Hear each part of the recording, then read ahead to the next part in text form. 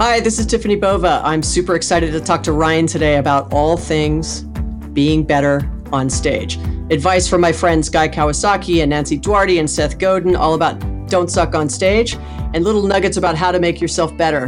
Listen, watch, and remember, people don't know what song you're playing when you're only tapping. Welcome to the World of Speakers podcast, brought to you by Speaker Hub. In each episode, we interview a professional speaker and reveal their very best tips and tricks. You'll learn to improve your presentation skills, keep your audience engaged, and learn how to grow your business to get more gigs and make more money. Here's your host, Ryan Foland. All right, we are back here for another World of Speakers podcast, and we are going to jump right into it. We have Tiffany Bova, who is the force behind the sales force, and she is fierce. She is someone who I met in Hong Kong, and now we're talking again here today. She's from a tiny, I guess an island. You're from one of the islands of Hawaii, but how are you doing today? Are you on an island somewhere in the world? Where are you? I'm in Los Angeles today, but I still call Hawaii home. Okay, and what, are you on the Big Island or? Oahu, actually, born and raised. Okay. Spent, most of my life there and went to college in the mainland and then went back and spent my 20s there. And then I moved back to the mainland, if you will, when I turned 30. Very cool. And you've got LA as a station point, but then Hawaii is your home and you travel all around the world. So it's almost like the world is your stage, right? I would have to agree with that. People go, where do you live? I said, well, my home airport is LAX, but my home is in Hawaii. Very cool. And did you always know that you'd end up where you're at, or was this a series of events that sort of built on each other and organically ended up where you are? Did you, as a little kid, when your mom said, Tiffany, what do you want to do when you grow up? You're like, I want to spread the news of Salesforce. Oh, most definitely not. I think, well, it's kind of even more interesting than that, I think. When I went home after college, if I back up, I sort of joke that everything I learned about business, I learned in the carnivals because I worked for a friend of mine's family who ran the outdoor arcades and carnivals in Hawaii. And from the age of probably 15 to 21 or 22, I got the best lessons in life, really, and in business was running outdoor games and indoor arcades, because it's all about this nonstop customer experience. I had to learn, ordering teddy bears and supply and demand and how to get people to come and play the game. And it was hiring and scheduling and firing and, being on an island, teddy bears delayed in on a container that's coming in a boat. What do you do in Carnival's Friday? I mean, so all the things, right? So, I don't know what my mom thought I was going to do, but then I decided that I wanted to get into sales. And so, that conversation is always interesting. So, Mom, you've spent all this money on my education and I think I want to be a salesperson. And she's just kind of like, yeah, as long as you can pay your bills and move out of the house, like, I don't know. I kind of don't care what you do. Well, I'm curious, what did you study in college? Well, that's another good one. So I went with a business undergrad at Arizona State. And that's not what I ended up with. I mean, at the end of the day, my college counselor pulled me in probably at the end of my freshman year and said, I don't really think business is for you. Ooh. And I love that story, right? Because I think, number one, I was never a student in that way. And I didn't learn that way. I learned by doing. And, going back to what I just said, around working at the carnivals. And I'm also a listen and visual learner, not a read learner. And so school was always really tough for me. I wasn't a great student. So I was like, fine, that's fine. I have to get a degree. And so I went on with public programs and I got a degree in criminal justice and pre-law, which, talk about not really wanting to read. But I liked the concept of it, if you will, thinking I was going to go into law school. But that didn't happen for all kinds of reasons. But I graduated with that and kind of went back to Hawaii and went back to work at the carnivals and then found myself sort of stumbled into selling and marketing and working for small little companies. And then I, found my way to larger companies. And then that's what eventually moved me to the mainland. I couldn't sort of sustain that kind of selling. And I stumbled into technology, which was really not something that you would do in Hawaii necessarily. So I came to the mainland and started selling technology. And that was sort of the beginning of what got me here. That's a very indirect path. And I think that people can associate with that and they can resonate with that because sometimes it takes I'm thinking games, I'm thinking Price is Right, and I'm thinking Plunko, right? Are you familiar with Plunko? I am. Okay. Right. So we all start off here. It's like ding, ding, ding, ding, ding, ding, ding. And you have all these options, all these things that you're capable of. But I think sales is it's like the Jedi Knight form of the modern day force. Like it's just, if you think about it, really, we sell everything from what we want to go watch from a movie perspective to selling what we want for dinner. And I think that claiming that and owning that in all aspects of life sort of takes the pejorative term from it, right? Don't sell me, or I don't want to be sold. It really, you're always convincing people to do something. And if you have a say in that, then there's some sort of value, right? I agree. I mean, to steal Dan Pink's terms, right? To sell is human. And what's interesting is here at Salesforce, we've just created a documentary on the history of sales. It's really fascinating, right? It's kind of trying to take the 4-letter word out of sales. It's just kind of the history of it and how it all sort of started. And to your point, Ryan, right? It's within everything we do. You want your kids to take out the trash. You're trying to get, someone to do something extra, getting your car fixed, or, we're always constantly selling, and not in a bad way, right? But it's much more about persuasion, I'd say, than selling. But within the skill of sales, it's all kinds of things. You have to be a great communicator, a great storyteller. You have to be a good listener. You have to be able to get the customer or the prospect to understand what it is that you can actually do and the value that you add. And it requires you to have all kinds of very broad skills. It isn't a single skill. And so I think people overlook the power of people who are really successful in sales are good at a lot of things.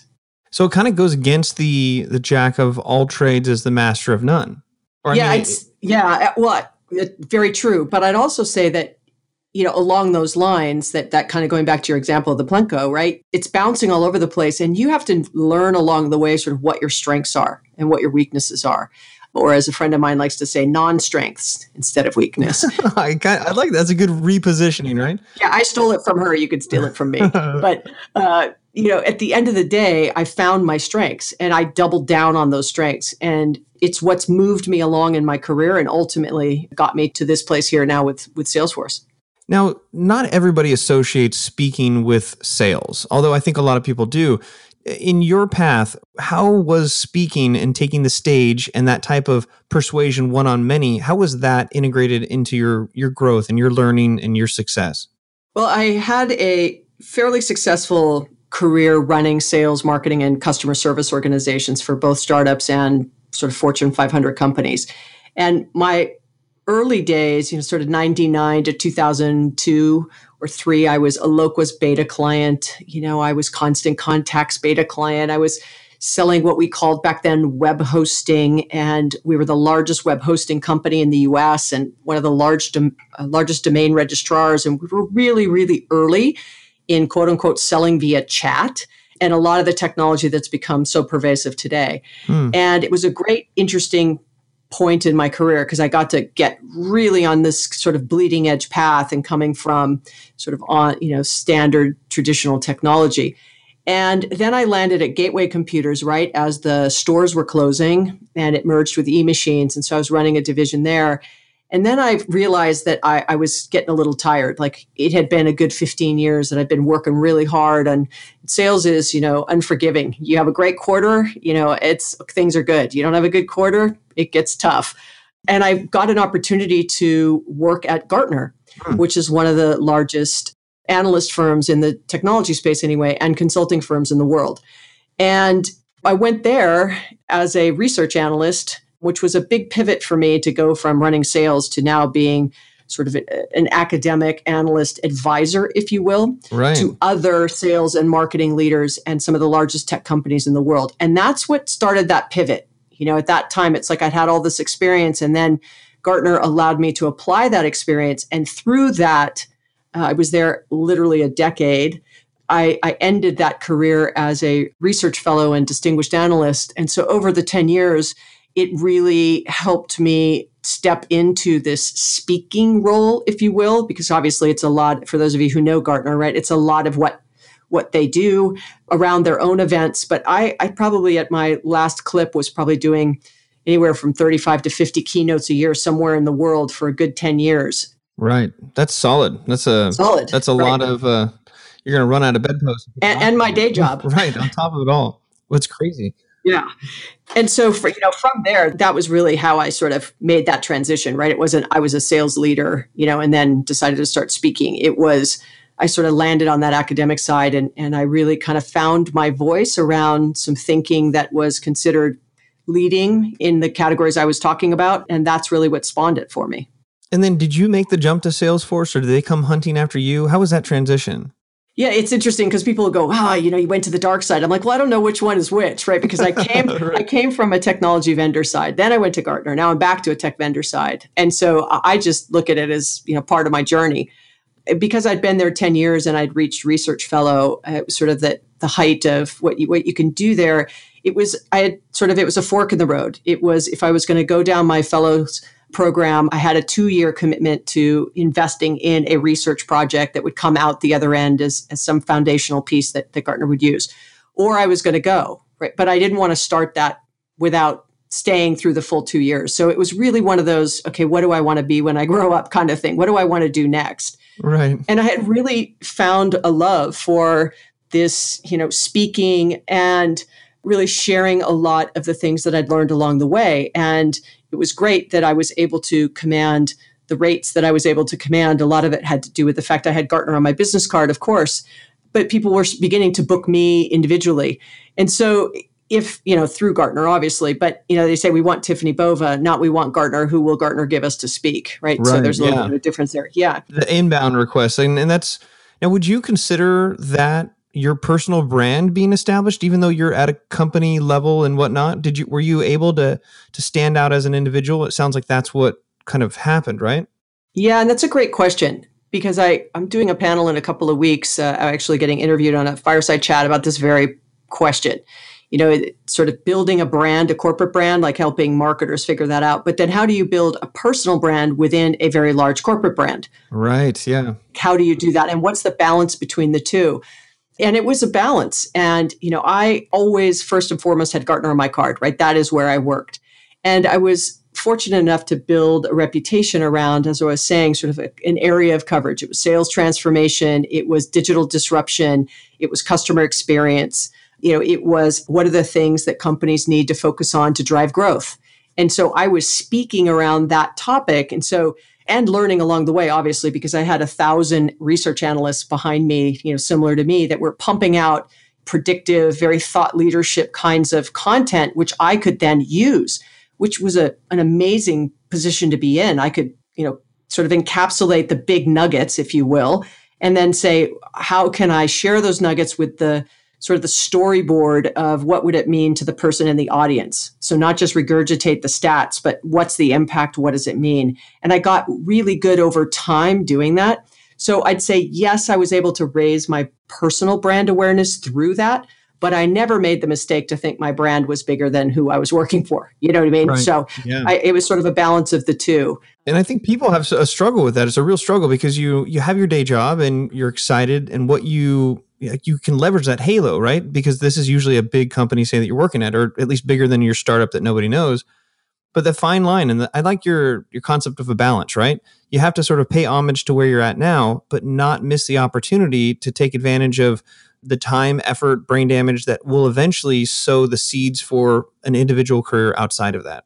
And hence why I decided to move. Right. So that's exactly the reason. And I wasn't, listen, I think you can get caught sometimes drinking your own Kool-Aid, right? In the sense that you go, oh, it's all about me. Right. And thankfully, I did not have that problem. I knew that it was because I had Gartner on my card. I mean, the rate that they would charge for my, my day rate domestically and my day rate internationally was nothing to shake a stick at. And doing, 35 or 50 a year, it was very good money for them.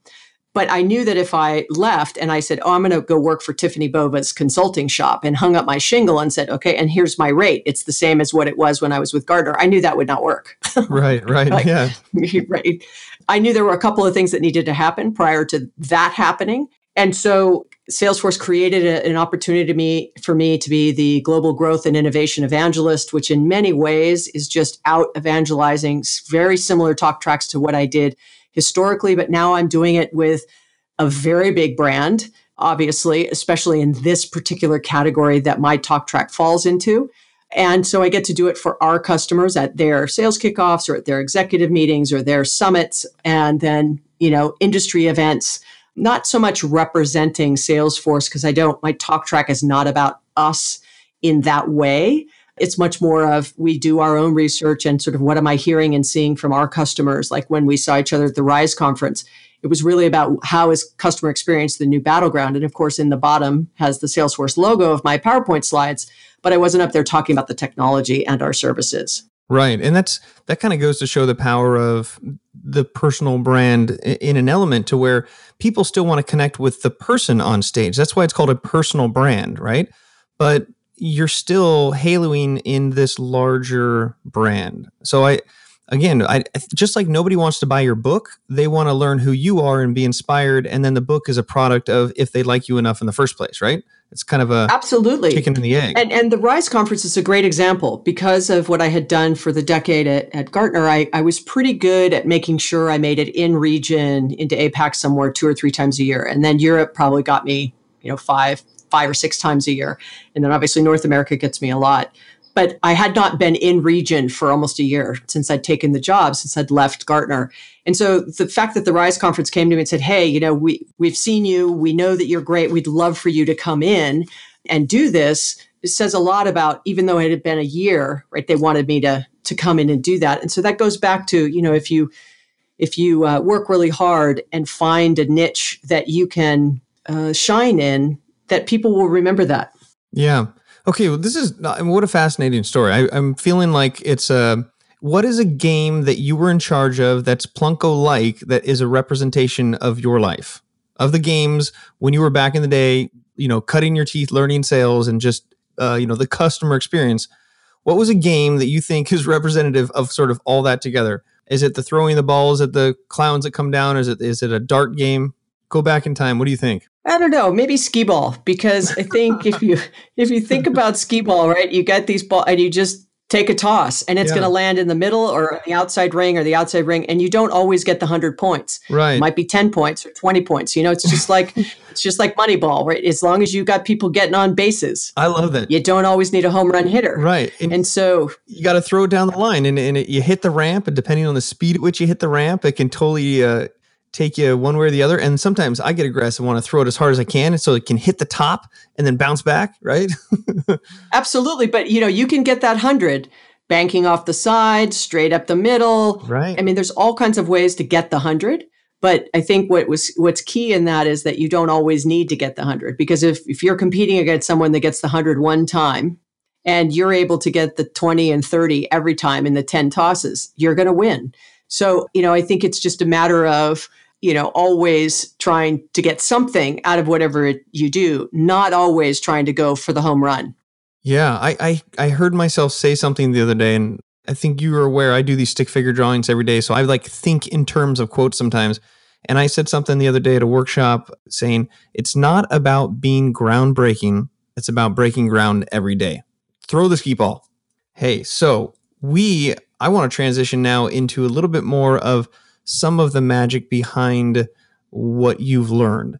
And, I'm on Twitter a lot at Ryan Foland, and I'll ask people questions that they want me to ask, speakers from around the world. And one that I think would be great to ask you is the concept of what is the specific process that, when you create a new talk?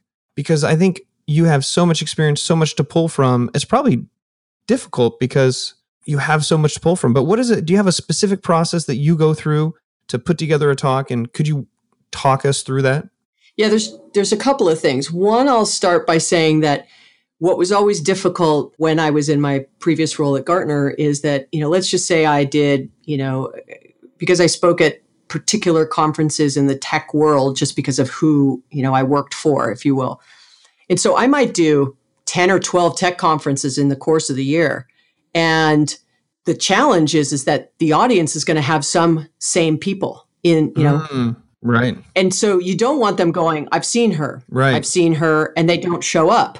So not only is it, kind of an annual, let me refresh, sort of throw everything out and start again, right? So that the annual, in case they see me next year, this could be, they're seeing me 3 months from now or 4 months from now. Right. So that gets really tricky when you find a niche and you're in a segment that people may see you multiple times in a year because you speak at multiple conferences they're attending.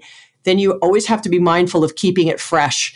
And so keeping it fresh could be the stories you tell, keeping it fresh could be the order of the slides, keeping it fresh could be the style of the slides, meaning you could do more TED Talk than it being more statistical, if you will, right? That sort of much drier kind of content. And so even those little things, because, even the best, they're not going to remember everything you said and everything you did. You just want them to feel that they got something new out of hearing you again. So that's tricky. And I probably, because I did such a volume in a very specific category, it was challenging. And so even over the course of the year, you have to be mindful of that. But if I have an annual flip, I am a huge consumer of content in the topics that are of interest to me. So I'm always looking for what's the angle. And I've gotten pretty good at, I like to say, sort of all these data points are kind of stars on the wall. And I'm able to make the Big Dipper out of those stars. And so the Big Dipper may change shapes a little bit, but I'm always looking for what's next in the areas I talk about. And so I'd say my preparation is just being a consummate student of what I do for a living. And what I do for a living is, in many ways, is try to tell stories to inspire people to think differently about the way they use technology in order to engage with their customers and how to really create memorable experiences. So I have to do that on stage as well. So I think just being a consummate student of the content and then finding your voice, the way in which you tell stories. And so I have some thoughts as well as people are sort of coming up to find their voice on stage that I did. And sometimes I still do, but I used to do it for sure for a good 7 or 8 years consistently. And would you be willing to share some of that voice searching technology that you've worked through? Yeah. So I'd say this. One, I would find someone who has moved you. It doesn't matter on what topic. Okay. And by voice. And by video as well would be even better, right? But let's say you have a video recording, with voice of somebody who really moved you from a speaking perspective. Once again, regardless of the topic. Sure. And so I want you to do 2 things. One is I want you to listen to the video without watching the video. Ooh. And all I'm looking for you to do is listen to pace, pause, inflection in their voice. I'm really going to tell you this. I'm going to tell it to you fast. And this is what I mean. Like, how are they moving through the content from a voice perspective? Yeah. And not watching them, right? Like that's not watching them. No. You can't watch them, right? I only want you to go stand in another room or, minimize the video. So you're only listening to the voice. Then I want you to watch the video and not listen to the voice. And when you're watching the video, that is a very different thing. Are they pacing on the stage? Are they really fidgety with their hands? Are they adjusting their glasses all the time, touching their hair, fixing their tie, their shirt? They put their hands in their pocket. Are they just really fidgety or are they just smooth like butter, right? Like they're just, right. They're just sort of moving through it. So 2 things, right? I want you to listen and not watch, not listen. This is good. From that, you're going to find ways that you will start to realize, wow, I always put my hands in my pocket and I think it looks terrible, or if I'm constantly touching my hair or the dreadful ums, right? The stalls and the stutters and what it is that you're saying. So I did that. And I would always get a recording of my presentations. So I would do the same thing with myself. So I would watch, not listen, listen, not watch. Ooh. And so over the first, I have film of one of my first presentations some 12 or 13 years ago where I got quote unquote paid to speak. Okay. And it was just, when I watch it now, I go, oh God, Now, and I thought I was great, I went up there and I was authoritative and I told the story and I sounded like I knew what I was talking about. And you crushed it. I crushed it, right? Yeah. And I didn't, but I had to learn. And so this little tip, no one told me, I just sort of came up with it because there were people who I enjoyed listening to speaking and I enjoyed watching speak. And so I just said, well, I want to learn from them. Now, the caveat here, a huge asterisk next to this, is I do not want you to try to be them or mimic them. I want you to see what it is you don't like, or potentially things you do that, all you're trying to look for is things that you felt really worked. And could you authentically apply it to you on stage when you're speaking? Because the moment you try to be somebody else, that's sort of a bad combination, because it comes off as being really inauthentic. And that's worse than being terrible. It's just right. But this whole listen without watching and then watching without listening, this is really a training exercise for you to start to identify these things, like breaking them down into their core elements so that you can recognize them in yourself as well. Yes. Now, I was probably year 5 into my Gartner speaking for fee career. And I had a presentation, and I have this picture of me where I was speaking at this event many years ago, and I'm standing in this group of people, and my shoulders are a little rolled forward, and my chin is down, and my eyes are up, and I'm looking very passive. And it's funny, people who know me now, they're like, yeah, whatever. They don't believe it. But yes. I've got that whole body language on right now. You just described it, and I'm like, my shoulders and this and that, like, so I'm physically, I got that. Yeah. Got it, right? Yeah. And then I whenever I'm giving a presentation about this topic, I have something I give a speech called the Building Your Confidence Muscle. And this is this whole speech that I'm sort of sharing with you now, where then I show this picture of me getting on the main stage in the round at the Verizon Center in front of 15,000 people, in front of Satya Nadella, who is the CEO of Microsoft. And so I was his opening act. And I had, 12 or 15 minutes in front of these people, and literally in the round, it was the largest audience I'd ever done. Talk about being intimidated on all kinds of levels. Yeah. And it was his first event in his new role. Anyway, so I show the picture of me with my shoulders rolled, and then I show me walking on stage. My arms are open, my shoulders are back, my head is held high, I got a big smile on my face, like I am on this stage and I'm going to own it for 12 minutes, right? Yeah. And so I have the recording, and I do what I said I do, right? I watch it and listen, don't watch. And even when you sort of do that, I still think that, like I said, you need to be a student. So I decided to send the video to Nancy Duarte, if you know who Nancy is. I don't know her personally. She wrote the book Illuminate. Yeah, I don't know her personally, but maybe you can intro later on in life. So so Nancy, right? And she's written the book Illuminate, and she's all about storytelling, and her TED Talk is, viewed by 1,000,003 people, and blah, blah, right. So she's the bomb. So I said, you know what? I'm gonna send this to Nancy and say, tell me what you think. Now, you just sort of start sweating as you hit send, boom, send. Like, there's no taking it back, right? Right. Well, wait, have you ever used MailChimp? I have, but it wasn't MailChimp. Okay. So no, but what I'm saying is that there's a little sweaty monkey finger, like before you have to hit send, and it like wiggles and it sweats when you have to make that final decision. Yes. Okay. And I just hit send, right? And okay. The rating from the presentation was good. I'd been asked by, they were one of my largest clients at the time. They were really good to me. So I said, well, I'm sure it's okay. So I sent it to her, and I get back this feedback. Now, when I was watching my presentation, before I sent it to her, I noticed something. And I said, I wonder if she'll notice it. Sure enough, she did, because obviously it's what she does for a living. Right. She comes back and she goes, yeah, the first 4 minutes of that presentation doesn't seem like it was you. And then then all of a sudden you showed up at about minute 4. And I said, funny you'd say that.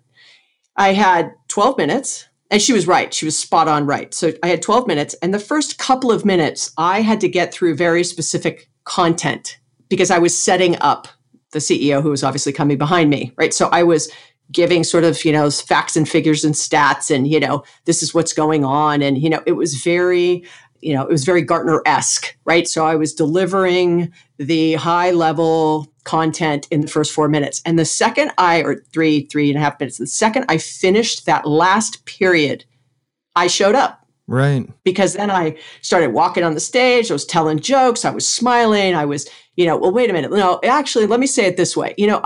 I was very natural on stage, where she noticed the shift. And so the reason I'm giving this story is because I'm going back to not being your authentic self. I was trying to be something I am not on stage. And even if you didn't know me, which, at the time, Nancy didn't know me very well, she caught it right away, which meant, so that means that the audience probably caught it as well. Exactly. Yeah. So now I just don't ever do that. So if someone says, hey, listen, we need you to get through this content, like we need you, we sort of try to shape it a little bit. I don't mind if they shape it, but I do not let them sort of give me specific guidance on how they'd like something positioned or presented, because it gets me out of my groove and I don't do well there. And so going back to, learning what works for you and what goes on for you. And that little thing that I did with Nancy, right, that she has never forgotten, that she's like, look, you've done 300 keynotes and you're asking me for advice, right? And you're billing out $30,000, $50,000 for an hour. Like, what am I going to tell you? But she told me some great feedback and it's carried with me and I never forget it. I just had her on my podcast and we had this whole conversation again about, what it's like. And so I'd say that you have to just really become a student of what you do and always open to hearing how you can make it better, because you are not perceiving yourself on stage, and that's why watching yourself is a great way to get a handle on the reality of what's going on. What to me is so incredible about that story and that piece of advice is a bit counterintuitive to maybe people who are searching for the golden nuggets of speaking. This idea of being yourself, not being someone else, is something that everyone can do without downloading a course, without taking a certain program, right? Like that's the one thing that you own is yourself. And sometimes I think we get caught up on all these tactics, right? Make eye contact, do this, do this, do this. And you become maybe by the book, you're doing the right moves, but you're disconnecting from the audience because it's not you. I think it's so powerful because everybody is themselves, but maybe letting them be empowered to really put that forward on stage is something that everybody can do. Yeah. And so I want to make sure though, because I agree with you that you have to know the basics, and so taking a class or reading a book or listening to podcasts like this or other things, I think is highly important as well. Yes. Because you need to know the basics. And that's the stuff you can practice. When you find what resonates and when people really respond, because Ryan, I'm sure you have had this happen to you, and I know I have, when I'm on stage, you can fall flat and you can feel it from the audience, and you might fall flat with the right side of the stage and the left side's totally engaged. I mean, It doesn't mean the whole room, right? Half of them like you, half of them don't. Or the guy in the front row is like looking at his phone and the guy in the third row is reading the paper. You're like, God, I'm up here giving it all I've got. And you could at least, pay attention. So, at the end of the day, you have to be able to read the cues from the audience and adjust on the fly. And that just takes practice. And another great piece of advice I got was from Guy Kawasaki, whom I'm sure you know as well. And we went to rival high schools. He is also from Hawaii. He's a little older than me, though. I'm going to point that out. So good. Yeah. And so note taken. So he had a migraine. And he was supposed to be up at like 8 and I was up at like 10. And so he calls me in the morning. He's like, Tiff, I need you to jump in for me at 8 and I'll take your 10 slot. I'm like, okay, well, I'm going to get on stage at 8 and they're going to go, you don't look like Guy. Right. And I said, oh, that's okay. I'll work it out. So I did that for him. And it was not 3 weeks later, we were together at another event. So the first one was in San Diego. The second one was in DC. And so this was, 7 or 8 years ago. And he's up now before me. Now I'm following him. And so he's walking down the steps and I'm walking up the steps and he goes, hey, Bova, don't suck. I'm like, really, Guy? Thanks, man. So, I get on stage and I said, just so everybody knows, it was maybe only a couple hundred people in the audience. I go, just so everybody knows, Guy's piece of advice as he was leaving was, hey, Bova, don't suck. And everyone started laughing, right? And so people ask often, like, what is it that you do before you get on stage now? And I say, I hear Guy Kawasaki in the back of my head saying, hey, Bova, don't suck. Right. You almost need that heckler just to sort of snap you into it, right? Yeah. And he just meant it like, and it's funny because when I say that to people, they're like, oh my God, they thought he was serious. And then I have to back up and go, no. Like, we play because we went to rival high schools, and in Hawaii, people don't actually ask, where do you live or what car do you drive or what job do you have? They ask, where'd you go to high school? So, it tells everything about a person. And so we have fun with that when we get a chance to speak at events together. Yeah, and so just having that awareness is great. There's a Toastmasters club that's around here, and their motto is "Don't screw it up." So like it's fun, and they're just bringing awareness to it, and they'll shout when somebody's up, like "Don't screw it up," or like that's their motto. But yeah, I think an element of that is also sort of having fun and not taking yourself too seriously. And I think Guy is a great example of that as well, because he is definitely himself up on stage, but this idea of including humor and not taking yourself too seriously, I think helps you to not suck, right? Yeah, and I'd say this, listen, like as I was just saying, and sometimes you fall flat, and some days are just better than others. And you can do it within a speech, within a presentation. Like let's say it's a 45-minute presentation. The first 10 minutes you might be on fire. And then the next 10 minutes, you're not doing so great. And then you got to recover. And because, they're there to hear you.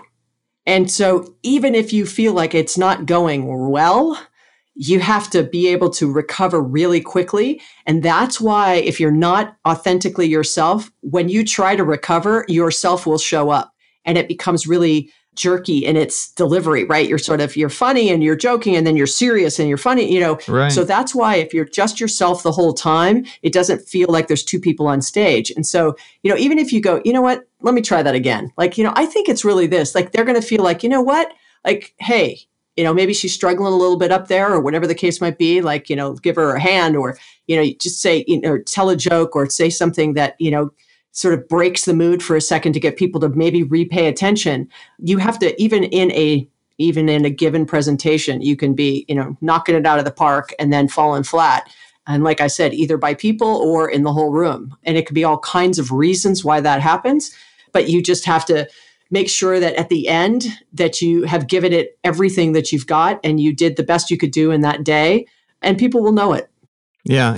This reminds me, Keith Rossi talks about this a lot as well, where sometimes he gets so excited about what he's talking about, either he delivers it too quickly or he feels like it just maybe didn't resonate with the audience because he knows it way better than they do. And he'll stop and go like, whoa, stop. Okay, I got excited there. Let's back up for a moment, because that idea of there's one thing to just like present your message on stage, and the other is really being responsible for the audience understanding what you're saying. And that whole idea of reading the audience and that active feedback throughout the whole process is key, especially the large crowd and sort of the big time. And that's why if you listen to yourself, you'll know you've sped up. Yeah. You'll notice that when you get excited, you start speaking faster. So you become very conscious of, I can very guilty of that. I just talk fast anyway. And so if I'm on stage and the adrenaline's going and it's 15,000 people, it's even worse, right? So you really have to pace yourself. A trick that I learned, and I'm not going to claim that this one's from me, but in the book Made to Stick, they gave a great analogy on if you and I were sitting across from each other, and we were having lunch or something, and I said, hey, I'm going to tap a song on the table, and if you guess it, here's $100 bill. And I tap a song. Well, as long as it's not Happy Birthday, because everyone defaults to that. But let's say tap something besides Happy Birthday. And I say, if you guess the song, I'll give you the $100. So I start tapping. And then you look at me like, I have no idea what it is you're tapping, Tiffany. Like, I have no clue. And to me, I'm looking at you going, what an idiot. Of course it was Jingle Bells. Right. It was Jingle Bells. Like, did you not hear Jingle Bells? Like, right. Because I am humming it and singing it and tapping it. Right. You are only hearing the tapping. And so that's what happens on stage, is that we, in our minds, as we're on stage and we're speaking, we are humming, tapping, and singing. And all the audience hears is tapping. And so that goes back to what you were just saying, where it makes all the sense in the world to us because we hear Jingle Bells. Right. But the audience only hears the tapping. So you have to be, I don't care where you are. And going back to the persuasion where we started this conversation, a few minutes back, it's about persuasion. And the way to persuade is to give that full context of what is so obvious to you in a way that's engaging and interesting to whom you're delivering the story. And then at the end, they're able to make their own decision of whether that content was valuable or not. And I don't mean dragging out the story by giving every permutation, but remember, how can they hear the tapping, the humming, and the singing? And it was that I used this example. I read that book, 4 or 5 years ago, and I use it with everybody when they say to me, look, I'm really struggling in how to communicate this with someone, just even in a meeting or, personally. I tell this story and they look at me and they go, so great, right? Because to me, and then you start talking faster, and then you start telling them all these other things. And it means, just take a pause and realize that they're not hearing what's going on in your head. And also, they don't know, like you were just saying, like the 10 years of everything I know from working at Gartner. Yes. And now the 2 years of being here at Salesforce. So I think that's a good opportunity for a hashtag finger tap. So my challenge to all of my listeners, and I do this at least once a show, if you've had a finger tap moment where you've completely been irresponsible in delivering a message because you're so comfortable and caught up with the message that you're delivering, tweet out to Tiffany and myself and use the hashtag finger tap, and then like either a picture or you can say, this just happened. Why not? Throw it out there and we'll see if that works. Yeah. And my Twitter is at Tiffany_Bova, and it's Tiffany with an I at the end because, I didn't want to copy the jewelry store. So I love that. There's your personal brand as well. Well, let's touch a little bit. Now, I know you're not speaking now charging money because you're Salesforce, that's a whole different gig. You were before, but what's the brass tacks when it comes to your advice for people who are trying to make that transition in their own life or in their career to get to a spot where they can charge to speak? Anything that stands out that you wish to throw out there into the world of speakers?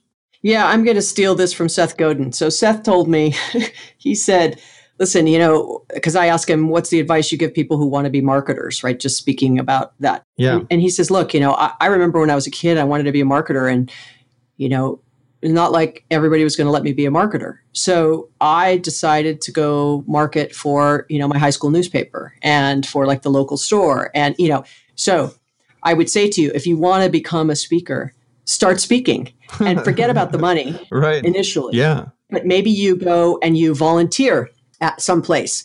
And so you have to speak, maybe it's volunteering about some story or something that you've done. And it's going to be free for a while. But what are you going to do during that time? Maybe you have a friend stand in the back and videotape it so you can listen and watch. And then you're going to find your voice and you're going to slowly get better and find something that you're really passionate about. You're going to start to get feedback from people who have heard you speak.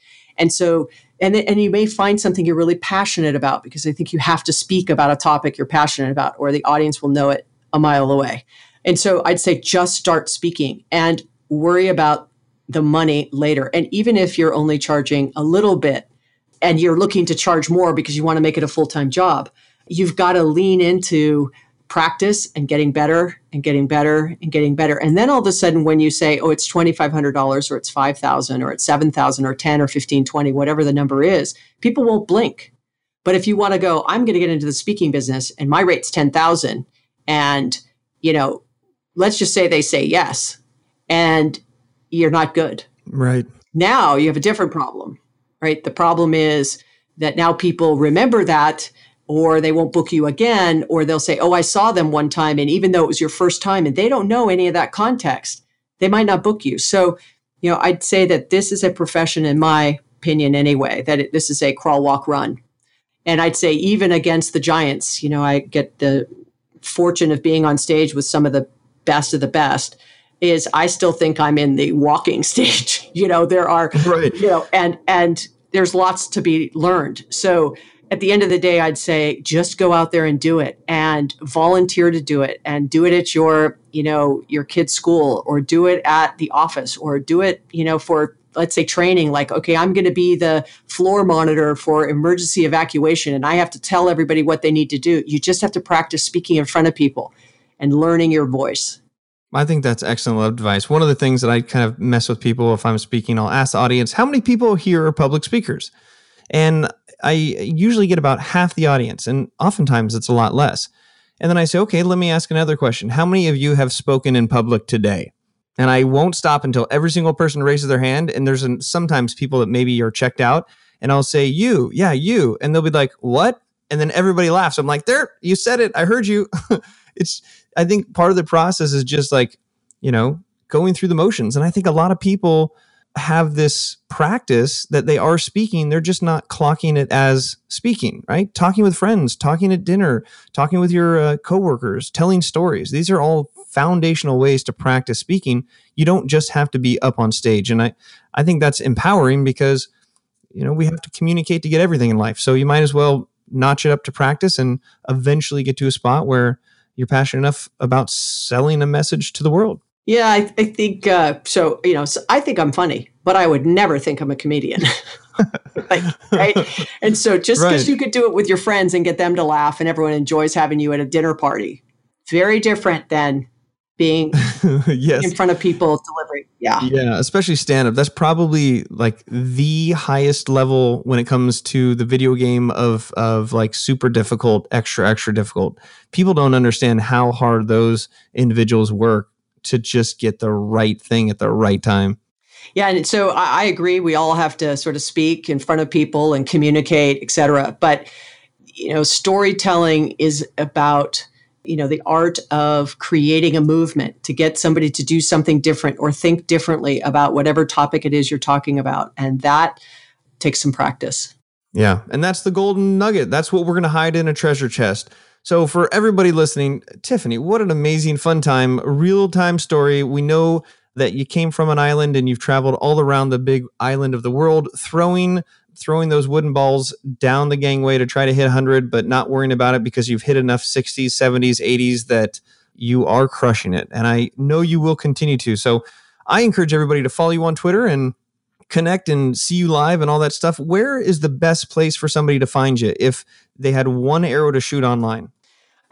Twitter is great because I'm fairly active like you are, or LinkedIn. But, it would be really awesome if they decided to subscribe. I've got a new podcast up on iTunes called What's Next with Tiffany Bova. I had some great guests so far, and it would be just awesome to have them join me. And where do they find it? Like what'snext.com? I feel like that could be dicey. Yeah, could be dicey, yes. So What's Next with Tiffany Bova on iTunes. Okay, sweet. Well, ladies and gentlemen, I know what's up next for you. It's subscribing to Tiffany's podcast. That's where I'm going right now. Ladies and gentlemen, this is Ryan Fulland, also known as DJ Ginger MC. Tiffany, we are out as soon as you say goodbye. Mahalo nui loa. Yay. All right. Adios, everybody. We'll see you around.